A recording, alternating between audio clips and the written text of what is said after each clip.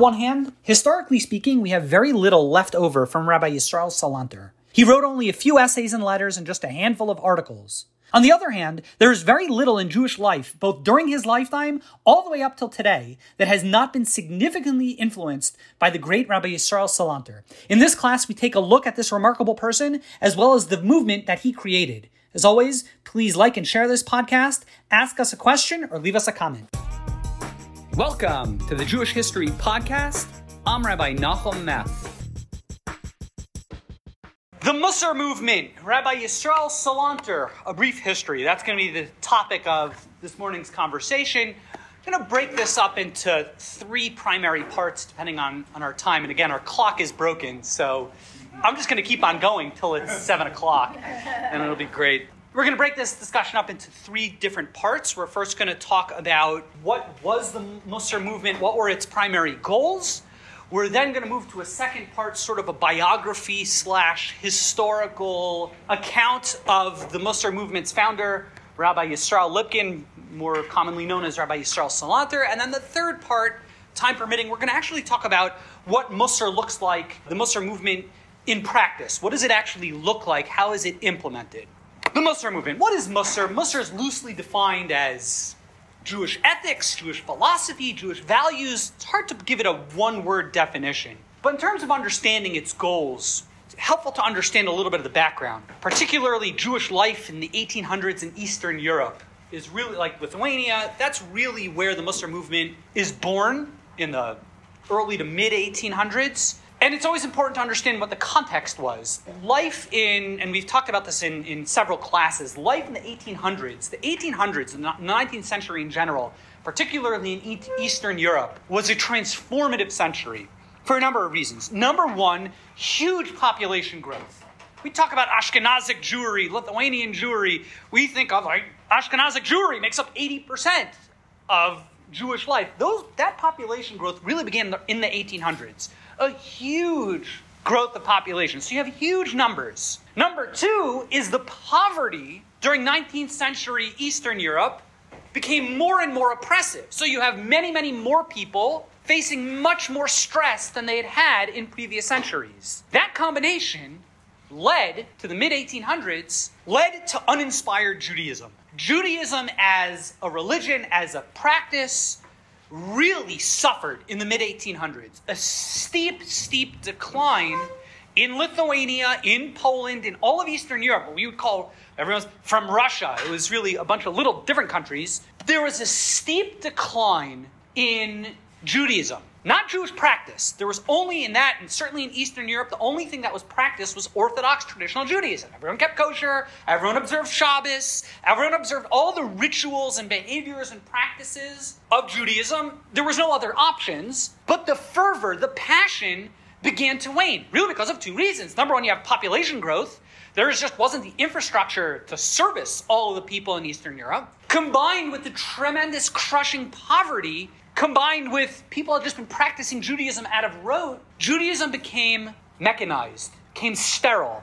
There was the passion, the fire, the flame of Judaism really began to... So I see Rabbi Katenik has a question. Why did the birth rate suddenly go up?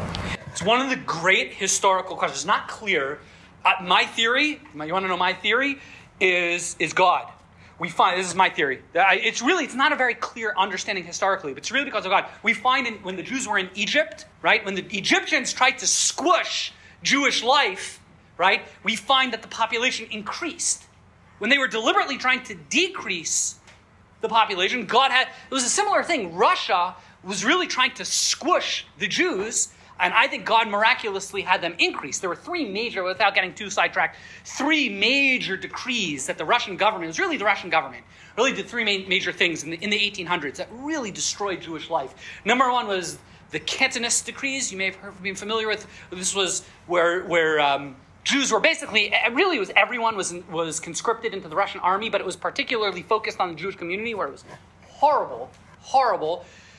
Number two, there was the Pale of Settlement. The Jews were squished and confined into a very small area. They were banned from living in places. Villages just ceased to exist overnight. Jews were confined to a very small area in Eastern Europe. And number three, trades and professions were limited tremendously by the Russian government. Jews couldn't practice a lot of jobs. The Russian government was deliberately trying to squish the Jewish population, and I think, my theory, is because of that, God, had the reverse came true. The Jewish population really, I'm going to make up numbers, easily a tenfold, probably if not more, probably 20, 30-fold population increase, let's say from the year 1800 to the year, to the mid-1880s. Because of this decline of Jewish inspiration, a lot of movements filled the void. This is always true in life. When there's a void, something will fill it in. Judaism wasn't servicing people's needs for spirituality, for purpose, for meaning. So other movements in the 1800s, at some point, really crept in. In Eastern Europe, by the mid-1800s, it would be the Haskalah, the Jewish Enlightenment, which is a whole conversation of what was that. It was a big range from pretty observant Jews all the way to completely unobservant. And it was essentially a call of enlightenment, of wisdom, of intellect, and really ranging from tolerating Jewish thought and practice to ridiculing it. So that was the Haskalah. Other movements were political in nature, things like Zionism. Zionism really caught fire because Jews in Eastern Europe were looking for something, and they didn't find Judaism. So Zionism, but other political isms, like Marxism, socialism, anarchism, became very popular, right? The early anarchists, the early Marxists, the early communists, the early socialists, they were disproportionately Jewish. Because, again, you have this population increase combined with waning Jewish passion. Jews are always looking. We're always searching for something and meaning. That is a very Jewish trait. So Jews found these different political movements. Another way of dealing with this reality of Eastern European diminution of Judaism population growth, many Jews, the way they sought to relieve their predicament, many Jews would go to the United States of America as a way of dealing with this void. Millions would. Another movement which was wildly popular, and the way I see it, maybe I'm wrong, is really dealing fundamentally with the same issues, was Hasidism. The Hasidic movement, which again really does predate this. It was around in the 18th century, but it really takes hold in the 19th century, in the 1800s, as a way of reinfusing Jewish vigor. It was a populist movement in many ways, and it was very popular. And one might argue that the Mussar movement was just another one of these isms, another one of these responses to waning Jewish practice. And in many ways, that is correct. That is a simple way of looking at it.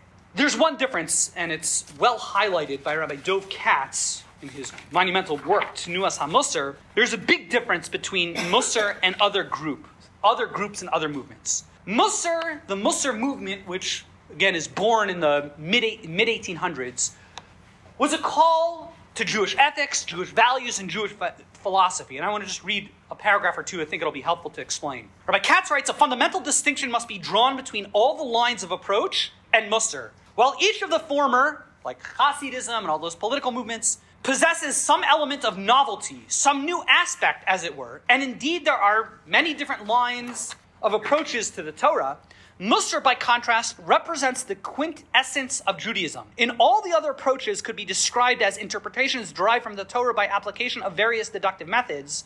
Mussar would represent its pshat, the plain, straightforward meaning given in the text. Mussar teachings redirect Torah thinking to the original sources, adopts their established principles, and follows the plain sense of the tradition. It uncovers the historic substance of Judaism in its utter purity and integrity. Just one more paragraph. Normally, movements do not come into existence in this manner. Every new movement contains something revolutionary, a new idea, a revolution of the old and accepted. This new idea gains momentum, seizes hold of the masses, and propels them into action. As a result, a new movement is born. Not so the Mussar movement. It contains no new idea. I love that. The Mussar movement contains no new idea. It merely revives adherence to the very old. Yet although it contains nothing new in the realm of ideas, it nevertheless possesses an element of renewal, the restoration to life of the ancient, authentic sources, and a complete integrated Torah life. I find this to be so profound. Instead of introducing revolutionary ideas,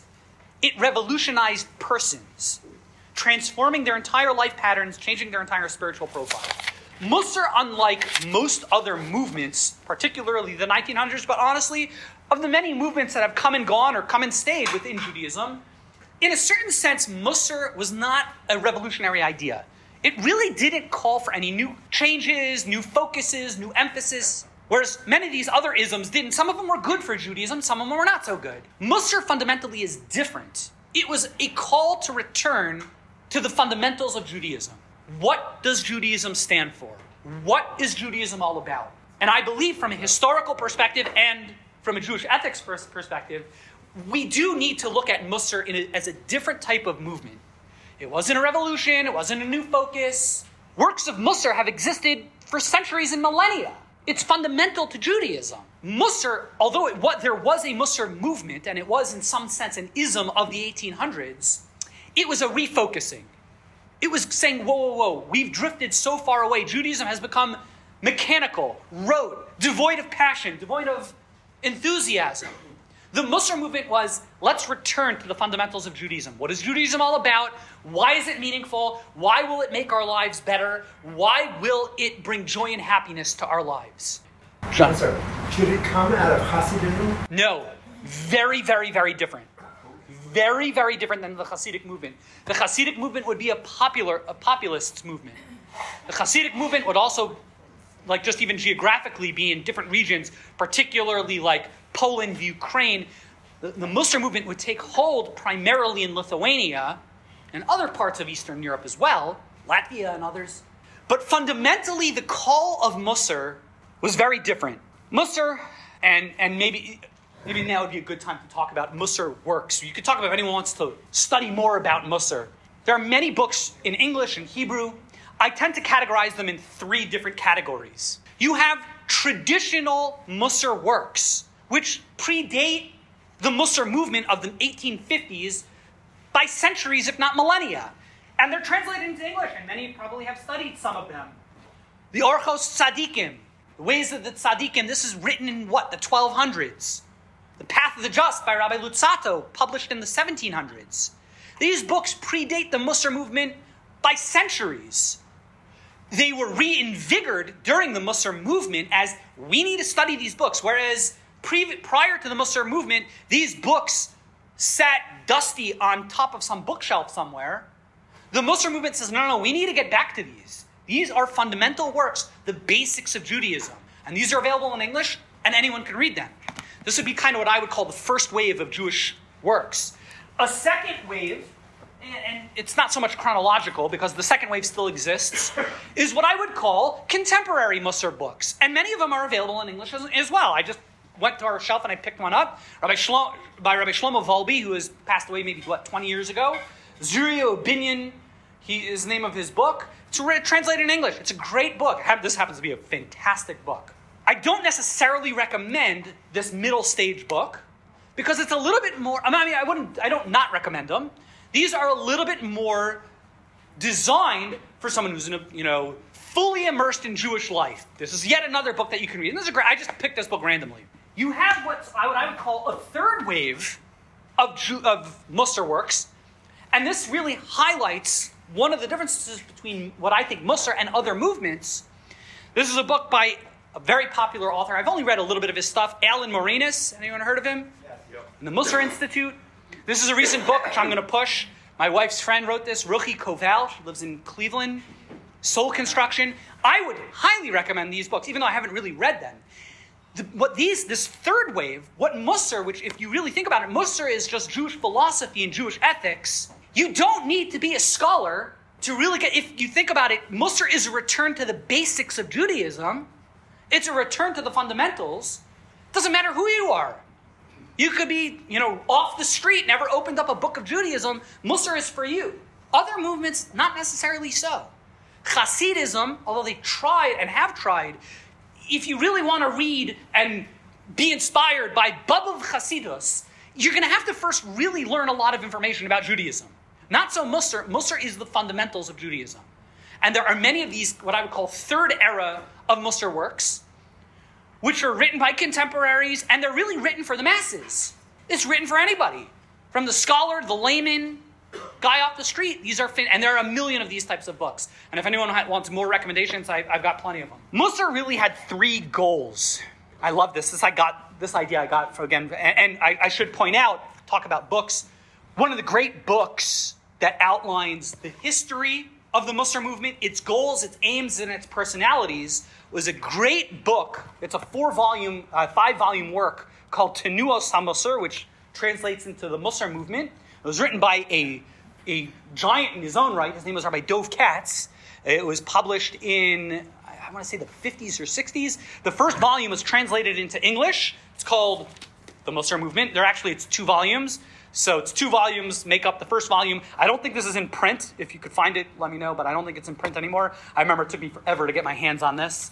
And it's a scholarly work. It's beautifully written, but it is a scholarly work, in my opinion.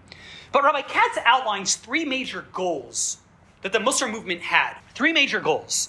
He calls perfection of observance, perfection of deed, and perfection of character. Let's go through them briefly. Perfection of Torah observance. What the Mussar movement found, and this was true in the mid-1800s, and it's true today, is that even amongst observant Jews, Jews who are involved, Jews who are passionate about their Judaism, we tend to pick and choose what mitzvahs we focus on and ignore other mitzvahs.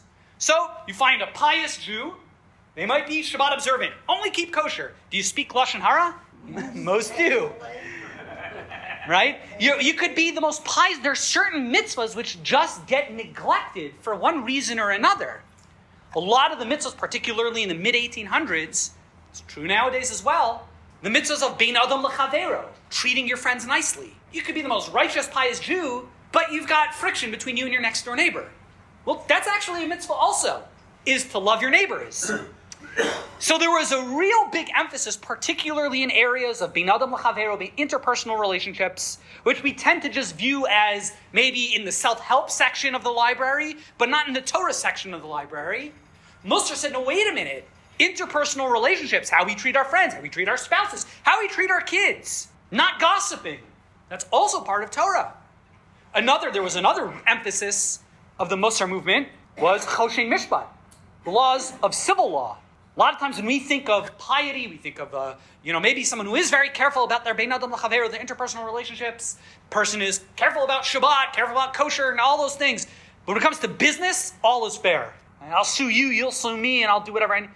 Business practices are also governed 25%. The Code of Jewish Law deals with business practice. And many Jews in the 1800s and many Jews today, when it comes to business, we have like a different set of laws for some reason. The Mussar movement calls for perfection of Torah observance. You can't just be pious and righteous in certain areas of Jewish life. Judaism really is across all domains of Jewish life. Perfection of deed, the second goal. Even the mitzvahs that we do, no matter who you are and what your background is. Prayer. It doesn't matter your religious background, observance. Everyone should be praying 3 times a day. Everyone could do that. Terrific. But when I pray, am I really focused? Am I really praying with passion? Or am I doing it out of rote? Pray as and we do it so often, we don't have the passion. And if you recall, that's what Mussar was really fighting, is that you got to do it with passion. You can't just be Jewish and I do my day and I have my Passover Seder and I do my Shabbat and I go to synagogue and I go home and we go through the motions of what it means to be Jewish. Judaism, the Mussar movement said, no. Even the things that we are doing it with passion? Are we doing it with enthusiasm? Are we doing it because we believe this is the right thing to be doing right now? And this is what God put me on earth to do? Is there a passion, a zeal, an energy? Perfection of deed. And then thirdly, and perhaps most importantly, the Mussar movement called for a perfection of character. Perhaps one of the most fundamental ideas that Mussar revolves around is a saying that was attributed to Rabbi Salanter, and it's perhaps one of the most fundamental ideas in all of Mussar. And that is that the greatest distance in the universe, the farthest distance between 2 points, one of the farthest, most polar distances in the entire universe, is of course between the mind and the heart. Between the mind, your own mind, and your heart is the greatest distance in the universe. I did quote from this book from Alan Moranis. I just was reading this over Shabbos, and he gave it a good example. This as an example. He says, we should not let what we learn remain intellectual concepts, mere information. Grasping the definition of humility, for example, is not the same as being humble. Being able to cite all the reasons that one should trust God is not necessarily going to ease the anxious heart into tranquility. Okay, this is one of the most profound ideas. I can write the most profound essay on anything, and I could read all the books on a particular topic. I don't know, anger management. I'll read every book in the library, and I'll write a discourse and get my PhD in anger management. Do I know how to control my anger? I might know that it's wrong, but am I practicing it? I could read every Torah source. Trust God. God is in control of everything. Yeah, why am I so nervous and anxious about everything in the world? Where's my trust in God? Mussar, and that's the gap between your mind. I know it's true, but do I feel it? Do I feel it in my heart and my soul? That is, how do you get things that you know to being part of who you are? That is one of the biggest avodas, one of the biggest missions of Mussar is most Jews know it's right and we know it's wrong. But do we feel it? Is it in our kishkas? Is it inside of us? And Mussar tries to bridge that gap. How does that work? You have to stick around for section 3. But the reality is there's a big disconnect between that which we know and that which we feel. The real pioneer, of course, of the Mussar movement, person who, again, and it's not a new idea as we've mentioned, this is really a refocusing of old values. Of fundamentals. It's one of the beauties why, again, I love Mussar and why Mussar is so popular. And you have books that are really written for the masses is because Mussar is about these very fundamental ideas. Okay, so person, where are you on the religious spectrum? I don't know. But everyone wants to be a little bit more humble, right? So how do I actually become more humble? I don't want to read a book about the virtues of humility. I don't want to, how do I become a humble person? How do I become a more caring person? That's the goal of the Mussar movement. Rabbi Yisroel Lipkin was born in Zagor in the Kovno district. It's right on the Latvian border between Lithuania and Latvia. He was born in the year 1810. He's going to die in the year 1883. I always like as a frame of reference, what year was Abraham Lincoln born? 1809. So he's born right around the same time as Lincoln. Now, Lincoln, of course, was assassinated in 1865, but his life roughly corresponds to that of Abraham Lincoln. So he's just like a good barometer. He grew up in this town, Zagor, but his father sent him to study by a rabbi in the town of Salant, which is in Lithuania, at the age of 12. And he was a wonder kid. Brilliant. The rabbi of the town studied with him. I was sharing the story with Rabbi Katenik earlier.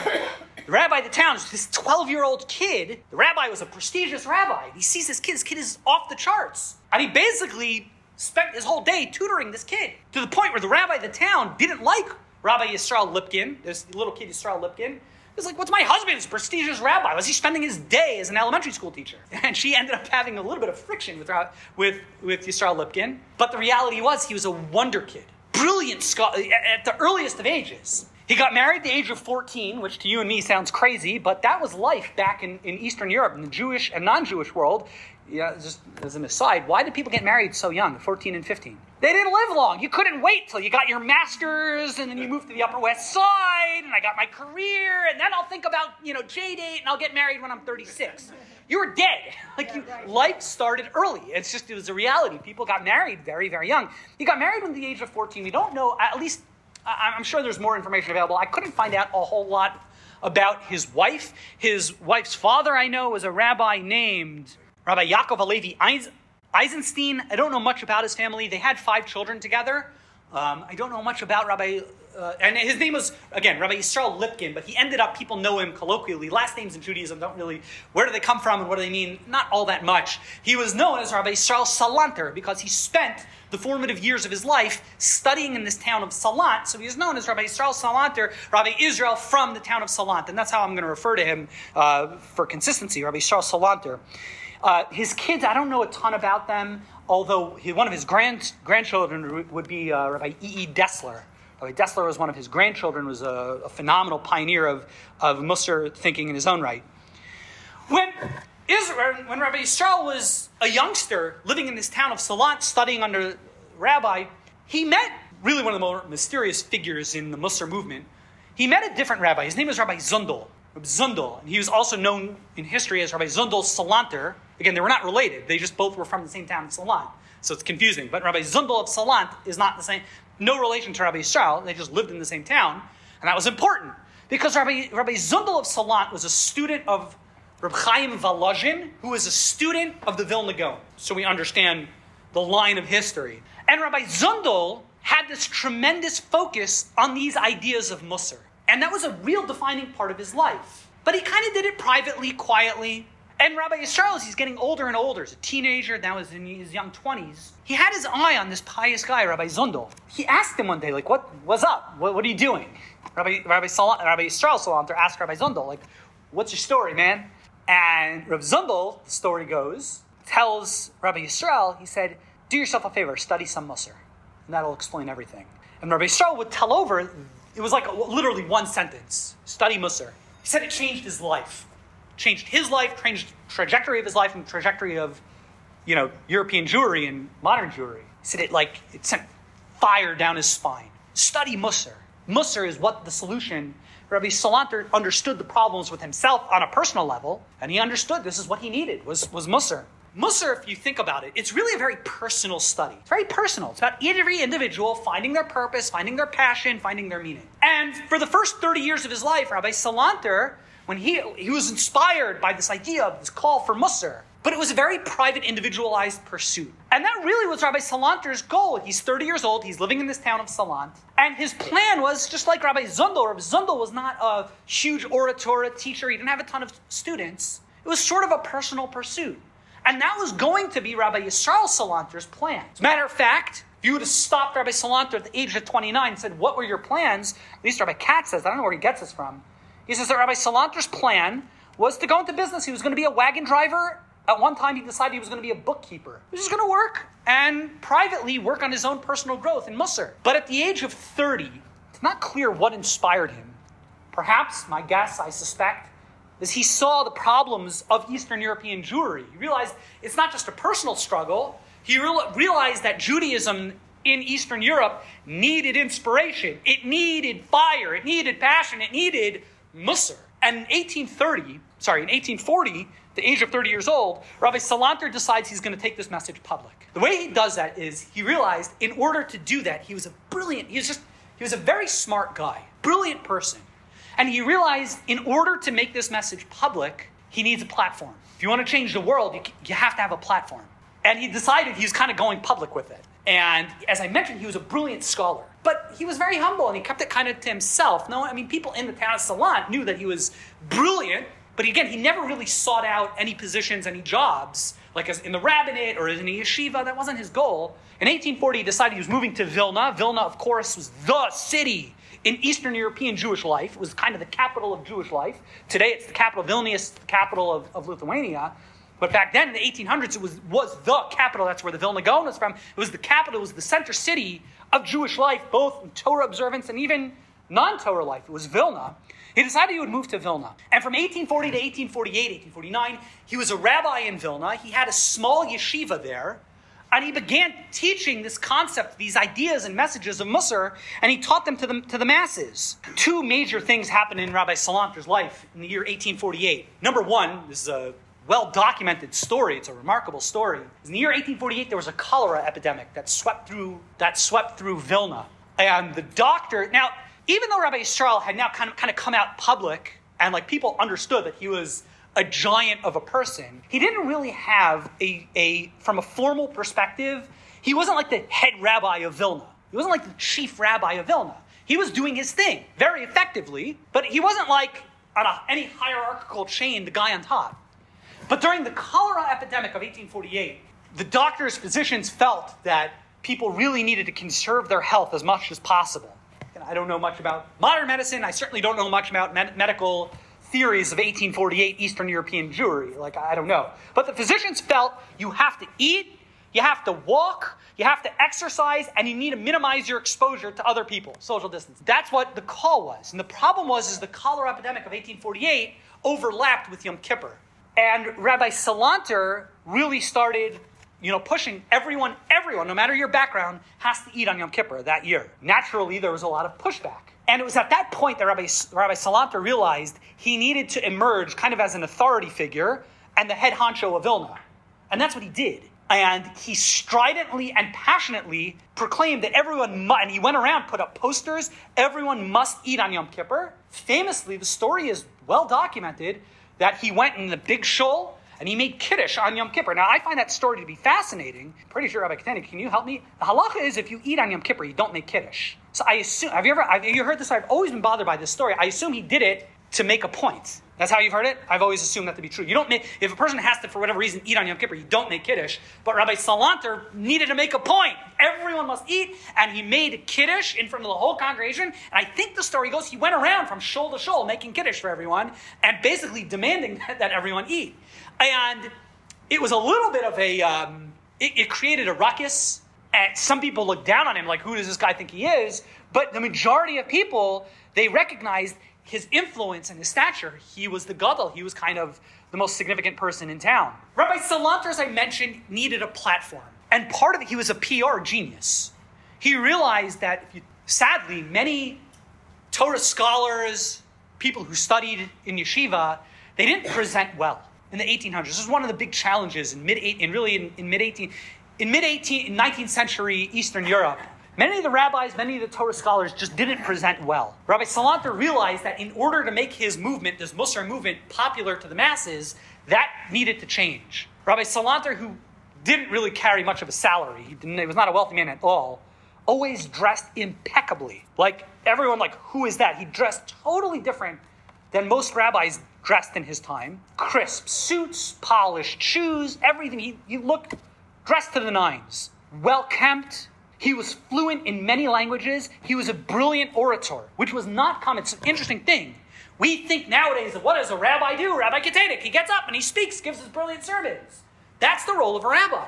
That is a very, very new thing. The role of a rabbi, the rabbis didn't give sermons. They ruled on halachic issues and led their communities. But the idea of giving sermons, of inspiring, was not a common thing. Rabbi Salanter changed that. He felt that there was a call. We need to inspire, and it requires articulation. And he presented very, very well. And because of that, in 1848, another thing happened in Rabbi Salanter's life. In Vilna, as I mentioned, there was a movement called the Haskalah movement, which was kind of like, it was similar to the German Reform movement, but it was a little different. It wasn't calling for a change in theological doctrine. It was calling for Jews to be more involved in the humanities and to be less, calm down with all that Torah stuff, which in theory sounds like maybe that can be okay. There's nothing wrong in the right context and the right venues of being a little bit more worldly. The challenge is most of these Haskalaniks really looked askance at Torah. And they were very, very influential. And in Vilna in 1848, there were some of these people in the Haskalah movement really brought in the Russian government to try to take over a lot of the institutions of education and to have Haskalah thinking be taught in the traditional Torah institutions. Rabbi Salanter was vehemently opposed. The problem is that these Haskalah people, they recognized that Rabbi Salanter was so influential, B, he came across exactly what they were looking for. He was worldly. He was polished. He looked the part. They wanted Rabbi Salanter to actually lead their team, but Rabbi Salanter wasn't interested. The problem is you can't say no to the Russian government. It's not a good idea if you want to keep your head on your shoulders. So in 1848, he fled from Vilna, and he settled in a town called Kovna, Lithuanian town called Kovna. There he started another yeshiva, and that's really where he started developing a lot of students. His three primary students, who we know are, his primary student was a rabbi named Rabbi Yitzchak Blazer, more commonly known as Rabbi Itzala Petterberger. Where do you get a name like Petterberger from? What does Petterberg mean? St. Petersburg. He became a rabbi in St. Petersburg. As I mentioned earlier, you got your last name from where you were. Rabbi Yitzchak Blazer, Yitzchak Itzala, Rabbi Itzala Petterberger. He moved to St. Petersburg. He was a rabbi there for a while, and that's how he's known, in history as Rabbi Itzala Petterberger. Was probably his most prized student. He had another rabbi, Rabbi Naftali Amsterdam. Guess where he was from? And Rabbi Simcha Zisel Ziv, who would end up starting a yeshiva in Kelm. He's known as the Altar of Kelm. He had a couple other students which are remarkable. Anyone heard of Rabbi Jacob Joseph? RJJ. Anyone ever hear of the school RJJ? It's an elementary school, Staten Island in New York. Rabbi Jacob Joseph was, for about 20 minutes, did you ever know there was a chief rabbi of New York? He was the chief rabbi of New York for about 15 minutes. Rabbi Jacob Joseph was a student of he had a little bit of a sad story, but the school, RJJ, is named after Rabbi Jacob Joseph, was a student of Rabbi Yisroel Salanter. Any tea drinkers here? We can't be friends. I'm a coffee drinker. But, you ever heard of Wasatsky tea? common tea, Wysotsky tea. Wysotsky was a Talmud of Rabbi Yisroel, of Columnus Wysotsky. He moved to Israel, I recall. So he had a lot of students while he was in Kovna. But then a remarkable thing happened in 1857. Rabbi Salanter, 1857, puts him at 47 years old. He's one of the most influential people in all of Eastern Europe. He's got his Mussar movement, his yeshivas, and he decides, you know what I'm going to do? Ladies and gentlemen, shalom, I'm out of here. And he moved to Germany. It was really Prussia. It's right on the Prussia-Lithuanian border. Now I actually think it's in Lithuania. The region called Memel. It's right on the sea. And he moved to Germany to spread his message. The question is why are you, no one saw it coming. Why did he move to Germany? And that's really where he spent he died, he's 57 years old. He dies in 1883, at the year's age, he's 73 years old. He spends the good chunk of his adult life in Germany. Now, why did he move there? To Memel, Königsberg? Why did he live there?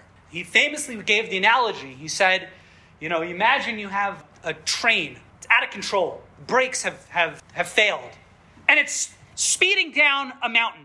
You could try to get in front of the train and stop it. You're not going to be successful. It's barreling down at too great of a speed. You're better off, wait till the train gets to the bottom and comes to a stop, and then try to push it back up. He said Eastern Europe, Lithuania, Latvia, it was just, he saw this deterioration of Jewish life. And it was just crashing and burning, falling down the hill. Germany, we've talked about what German life had looked like, was a generation ahead, probably 2 generations ahead of Eastern Europe in terms of its religious decline. By 1850, it was over. That decline, they had hit rock bottom. Rabbi Salanter said, I'll be more successful. Let me move to Germany and try to push it up the hill. And that's the story. It should be noted, Rabbi Salanter didn't just leave Eastern Europe. He traveled a lot, and he was, I guess what you call an international personality at this point. And he would go back to Kovna and Vilna regularly. But he did spend the rest of his life working in Germany. He met with the great German rabbis. We've talked about Rabbi Samson Raphael Hirsch. They had met and I don't know, not deep relationships, but they were on the same page. Rabbi Israel Hildesheim, if you've ever studied German Jewry, he held him in very high regard, which is fascinating. And then in 1880, and just to back up, while in Germany, he really was, there's no way of saying it, Rabbi Salanter spent the bulk of his career as an outreach rabbi. That is really what he did. He tried to inspire the masses to get back into their Judaism, the basics of Mussar, of having passion, inspiration, and reinvigoration. He moved in 1880 to France, of all places. He moved to Paris. It's not clear to me exactly why he moved. And he died in Königsberg in 1883. The story goes about his death. It's just a remarkable story, and it really highlights the kind of person he was. So he was dying in a hospital ward or whatever it was, and it was clear he had just had a few minutes left to live, but he was conscious and alert, and all his numbers were crashing and all of that. And there was either a nurse or another patient, someone else was in the room who was kind of like spooked out about being in a room. It's a scary thing. If you've ever been in a room where someone is dying, if you've never been there, it could be a little traumatic. And Rabbi Salanter recognized that the guy sitting next to him in the hospital room was like somewhat traumatized that Rabbi Salanter was about to die. Rabbi Salanter, the great leader of Jewry and the Mussar movement, you can imagine it's the moment he knew he was dying. He knew he had moments to live. Repenting, tshuva, Torah, all the things that must have been going through his mind. Sure, a little bit of fear and anxiety. Spent the last moments of his life reassuring some random stranger next to him, don't worry, it's nothing to worry about, don't be freaked out, trying to relieve the trauma and tension of some random stranger. And that's how Rabbi Yisroel Salanter died. It's an amazing story. Like, we talk about perfection of deed, perfection of Torah, that was a mitzvah. Bein adam l'chavero. Sadly, the guy next to me is going to be traumatized by my death. I'll try to relieve his tension. And that's how he died. It's an amazing story. So what does Mussar practically look like? What does it actually look like? It's a hard question to answer. And with the few minutes that we've got left, I'm just going to try to tackle it briefly. And I'll note that I'm going to tell over, my thoughts. There are many branches. After Rabbi Salanter dies in 1883, there were many branches. It's interesting. Rabbi says it should be noted. Rabbi Salanter really tried to make the Mussar movement a populist movement. He really, to a large degree, failed. It didn't catch hold amongst the masses as much as he would have wanted. Where it did catch hold were in the yeshivas. The great Lithuanian yeshivas, which would emerge right after his death, right towards the end of his life. Kelm, Slobodka, the Mir, all these tremendous yeshivas, which would really flourish beginning in the 1880s and really 1890s and early 1900s.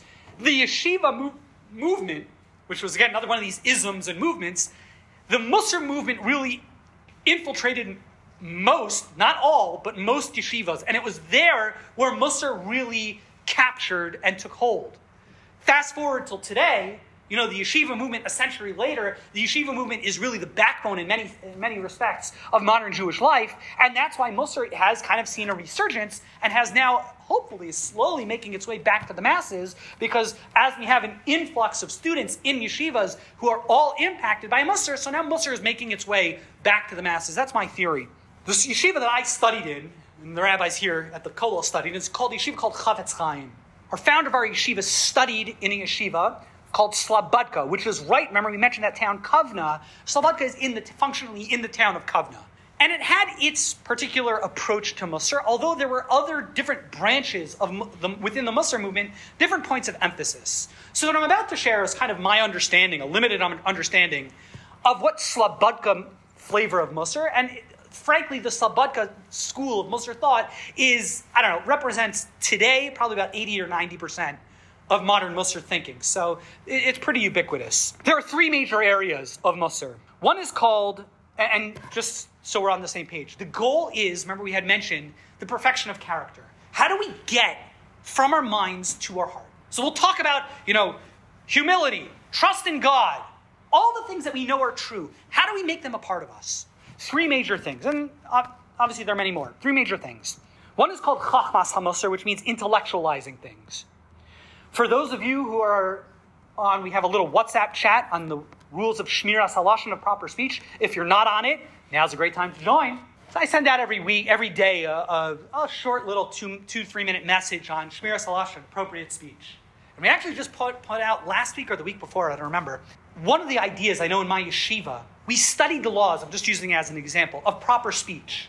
It's called Chavetz Chaim Seder. We would study the laws of proper speech. If Rabbi Goldman remembers, we studied, it was twice a week for a half an hour. If you ever look at the laws of appropriate speech, it's a nice book, but it's about that big. I remember it always struck me as being so out of proportion, so disproportionate. I was in yeshiva, 13 years? I spent an hour a week studying one book. It seems so out of proportion. I get it, I know the laws.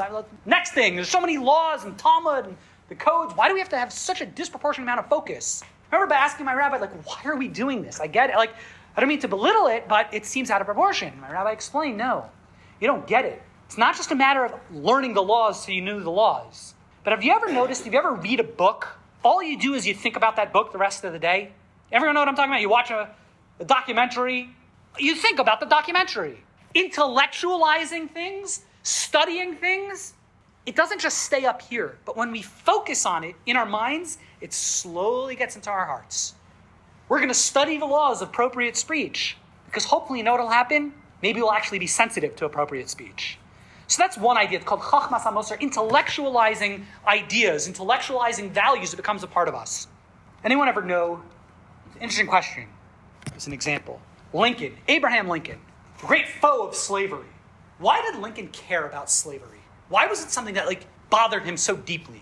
I don't know, it's a great question. What's the origin story? Lincoln grew up in Kentucky, so yes, he did see a little bit of slavery, but he spent most of his life in Ohio. Why did he care? Story goes, is in 1830-something or other, he actually took 2 trips down the Mississippi River. And the story goes, he was in New Orleans. He's a young guy, he's in his 20s, and he saw slaves in chains being sold and abused. And he told one of his friends, he said, this is horrible. It shook him to the core. When he saw slavery, changed his life. And he devoted his whole life, functionally, and he literally gave his life to fight slavery. And this is an idea that the great Mussar thinkers talk about. You want to intellectualize something, that's great. One of the ways of intellectualizing something is by visualizing it.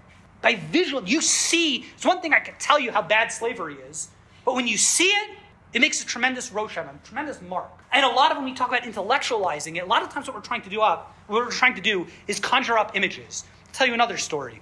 It's a terrible story. It's in 1852. There's a woman. Her name is Eliza. She's a slave, has her son Harry, and her master Arthur and Emily Shelby. They're having financial troubles, and they hear that they're going to sell her son Harry to make some money. So Eliza decides she's going to risk her life. She runs away, crosses the frozen Ohio River at great peril, only to hear that the person who was going to buy her son track down a slave hunter to go find her son. And what was the negotiation? That the slave hunter would try to find her son, capture both of them, keep the mom, sell the kid, and it would be great. Horrible.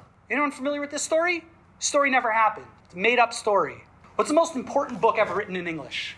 Most important book in the history of the United States of America ever written, without question, my opinion. The most important book, from a historical perspective, ever written in English, without question, is Uncle Tom's Cabin. Everyone familiar with Uncle Tom's Cabin? That's the story of Uncle Tom's. Eliza, Tom, Harry, Eva. That's the story of Uncle Tom's Cabin. The whole story never happened. Why did it create such this apocryphal story? It could be true, and maybe it is true.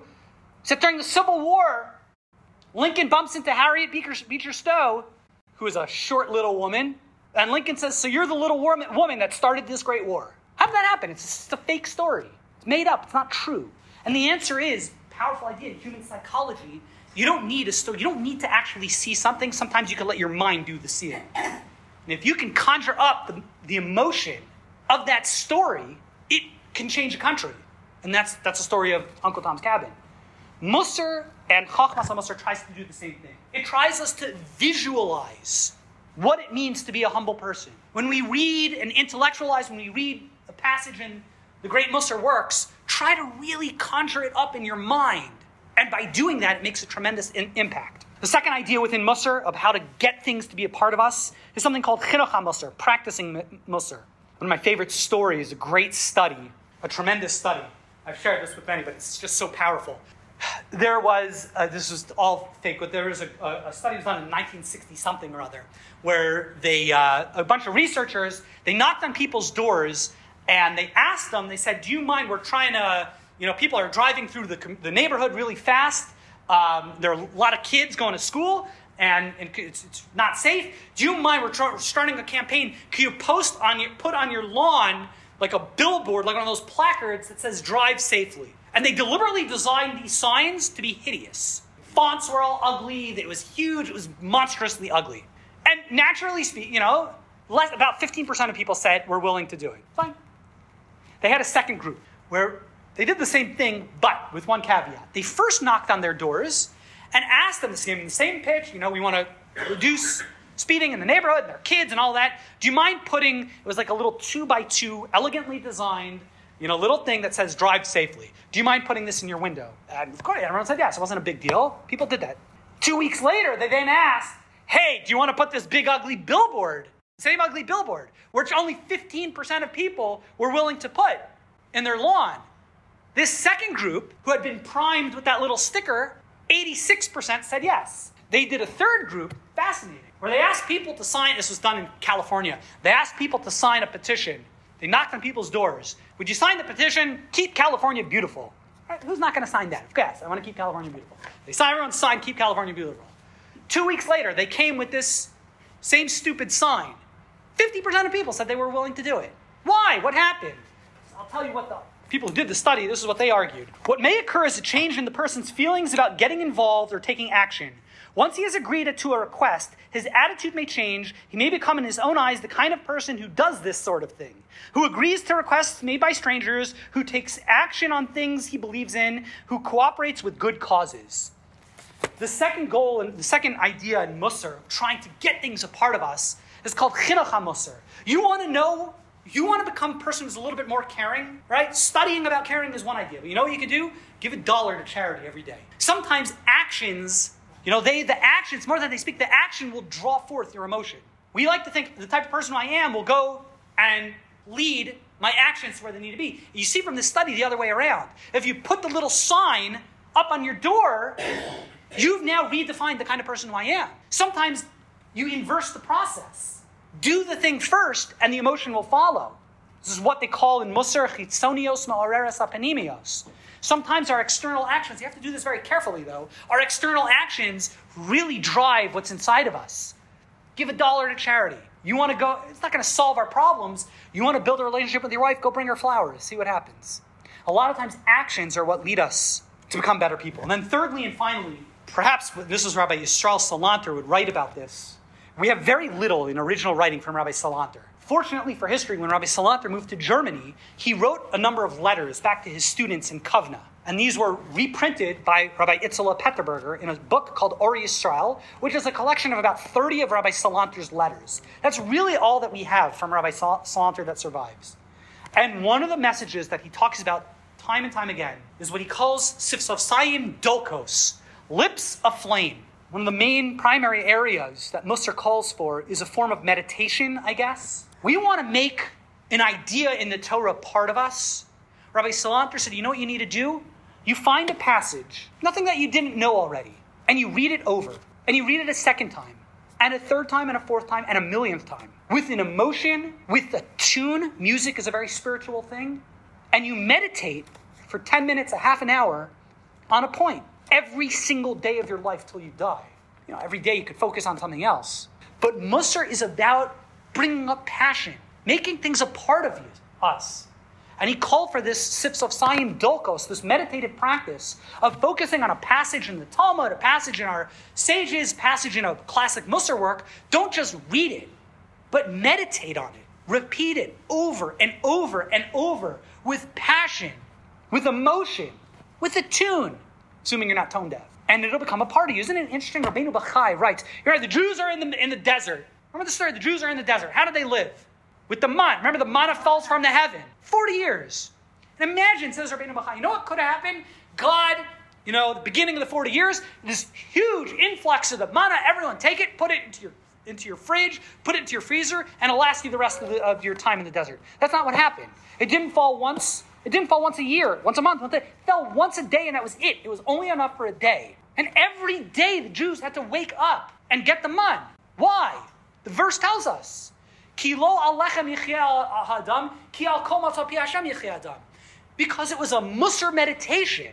God, for the first 40 years, that incubative period of the Jewish existence, God needed to repeat over and over every single day for 40 years that you know how you stay, your parnasa, your sustenance exists? It's not because you're a skilled doctor, lawyer, or Indian chief. It's because God declared it so. And Rabbeinu Bachai says, that's great, but why every day for 40 years? And the answer is because hopefully maybe after 40 years, it'll make a difference on you. And Rabbi Yisroel Salanter would tell us, one of the things about Mussar is that we can fundamentally change who we are. We can become more caring people, more humble people, people who are closer and more reliant on God. We can take those intellectual ideas and we can fundamentally change who we are. Our character, our personalities can change. But says Rabbi Yisroel, you got to work on it. Every day by meditating, by focusing, by thinking about it. And please God, if we take some of these messages and ideas of the Mussar movement, please God, we'll become better people. I want to thank you all for coming. I've gone a little bit over. If anyone has any questions, I'm happy to answer. And I want to thank you all for coming. Thank you for listening to this edition of the Jewish History Podcast. As always, we'd really appreciate if you like and share this podcast, or even better, leave a comment. For more information, please visit us at www.lasvegaskollel.org.